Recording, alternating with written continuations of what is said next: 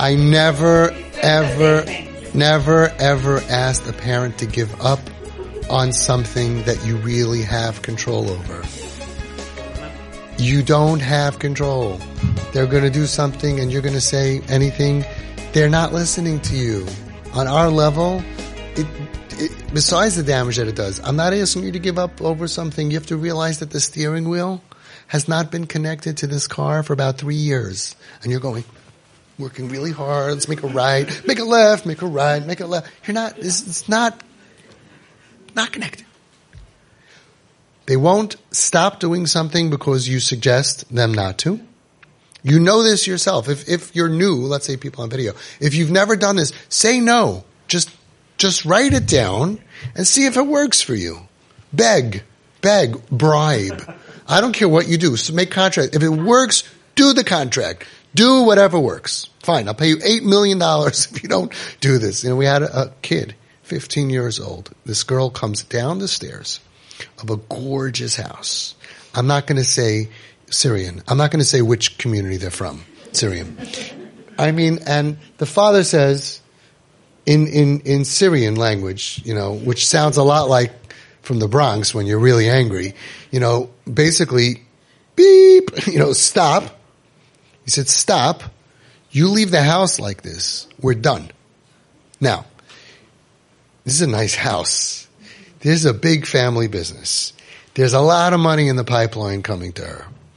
Outside is a kid who doesn't even have a car. He has a bicycle. And she was going to go on the back of his banana bike for a ride with some pimple-faced kid. Doesn't even own a credit card. Right? Father says, you leave here. This house is not your house. This room is not your room. This house is not your house. We're done with you. And you're out of the inheritance. She has, let's say, $10 million at stake of this question, right? I said, how long did it take till the door hit you in the face? He's like, she didn't even think about it. I said, that's exactly the point. That's why you see she's not thinking. Because if she was a Russia but had a brain, she would say, okay, sorry, Dad. And then sneak out at night, jump out the window, sneak out. But you never say, F you, drop dead. I'm out of, keep your $10 million if you have half a brain. That's the point, that there's no control. There's no one home. There's no one who goes, yeah, I was shocked. I'm like, if it was me, I would be like, can I think this over? Pimple face is outside, $10 million inside. Maybe now's not the time to take a stand. You know what I mean? It's ridiculous. Pshat is that they're in our stage, they're cuckoo. B'derech, if you want to know the psychiatric terminology, that they have a status of cuckoo. They're cuckoo. Okay? They're cuckoo. We're not psychiatrists. We don't need to put labels and numbers and Kookoo. Cuckoo.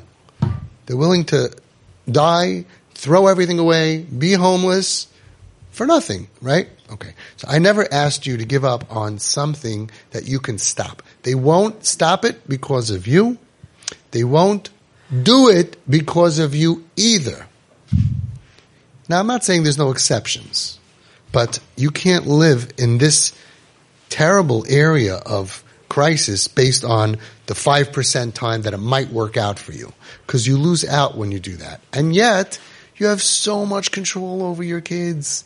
People think control means right now, stop, don't go. That's not control. You can slow down this car over time. You can make it stop going through red lights. You can get your kids to stop having eating disorders, as we've seen. Get off drugs, as we've seen. All kinds of stuff. Stop alcohol. Stop cutting themselves. And change their mindset. But it's not happening right now. It's over time. It's called influence. It requires patience. It requires diligence. It requires focus. You can ruin hashpah with a blink of an eye. Because they know before you talk if you're with me or you're against me. If you have an agenda, I can't trust you. How can I ask you to tell me honestly how I should dress when you just want me to look like something that I clicked unsubscribe?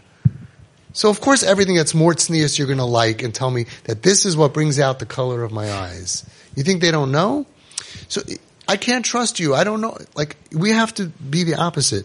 We have to realize we have to gain trust. We have to build trust. We have to be there for them now so they don't feel I don't have parents, because then worse things happen to kids who feel they don't have parents. Everybody agrees, a boy or a girl, but especially a girl and especially a boy. But either one of those two. And today there's a lot more options, okay? But a boy or a girl and a girl or a boy, each one.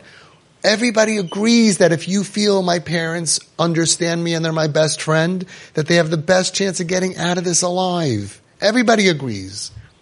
But nobody knows how to hold on that the kid should actually feel that.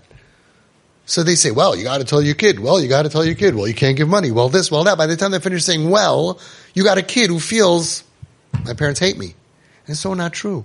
You love them. And people misinterpret what we're doing. Oh, you're giving them an okay, so they're going to get worse. No, we're giving them that you are okay and I trust you and we're in this together so they get better. So you fell for the oldest trick in the book by trying to give advice to your child, and lo and behold, it didn't work. But what you lost is that she now in her subconscious feels, this guy doesn't get me. He doesn't get me. So we got to realign. You go back, you say, listen, I thought about what happened. I'm so sorry. You did. You are a hero. That is the hardest thing to do. He did. You listened to your wife. You didn't tell him. You did it on your own. Wow, we've never had a father do anything on their own right. That's amazing. Don't slip up, but if you do, you can rectify it and make a kesher even stronger. Beautiful. So proud. Finally, a guy does something right. She said, thank you, Daddy. How forgiving and beautiful. Wow. That's the proof is in the pudding. Doesn't matter what the mahalach is. She used to have you in her phone book as old man. We used to have this other one who had her father as Satan and mother was Satan's mistress, and she changed it to Daddy, and your daughter changed it to Daddy. Now that's it. If she looks at you as an old man or as Satan or as anything negative, or he looks at you, even if they don't change it in their phone, you have no hashpa'ah, no influence. But if you're Daddy, I'm Daddy's little girl. Come here, my little girl. And you can hug, and you can go out, and you can protect her. You're doing much more than don't, yes, no, yes, no, no, yes, which doesn't actually work. So I just say, whatever you do, write it down. January 1st, 6 p.m., she wanted to do something, and I said no. Result. If you see consistently that what you're doing, the result is not what you wanted, stop doing it, because you're killing the relationship.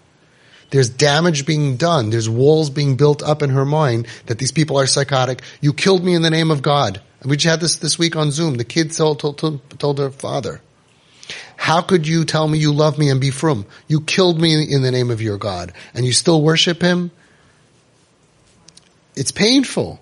It's painful. Stop doing things that are not working. Now, what should you do? You have to be under guidance. But what we're doing is long-term, giving her that feeling. I got a call today from a therapist. Therapist tells me she's doing trauma work with with a kip. She didn't know it was one of our kips. She's doing trauma work with a kip. And she says, part of her practice, very interesting, before we do this next deep trauma healing, I want you to emotionally feel that someone is here with you, holding you. Who would you like that to be? She said, my mommy. She said, my mommy. So she said, that's so interesting. Most teenagers don't say that. So she said, well, I'll be honest with you. My mother, I used to hate her guts. I wanted her to die. She was my biggest enemy in the world. And then she went to Avi Fishhoff. That's what she said. And now she's my best friend. And when I think of her, I get strength.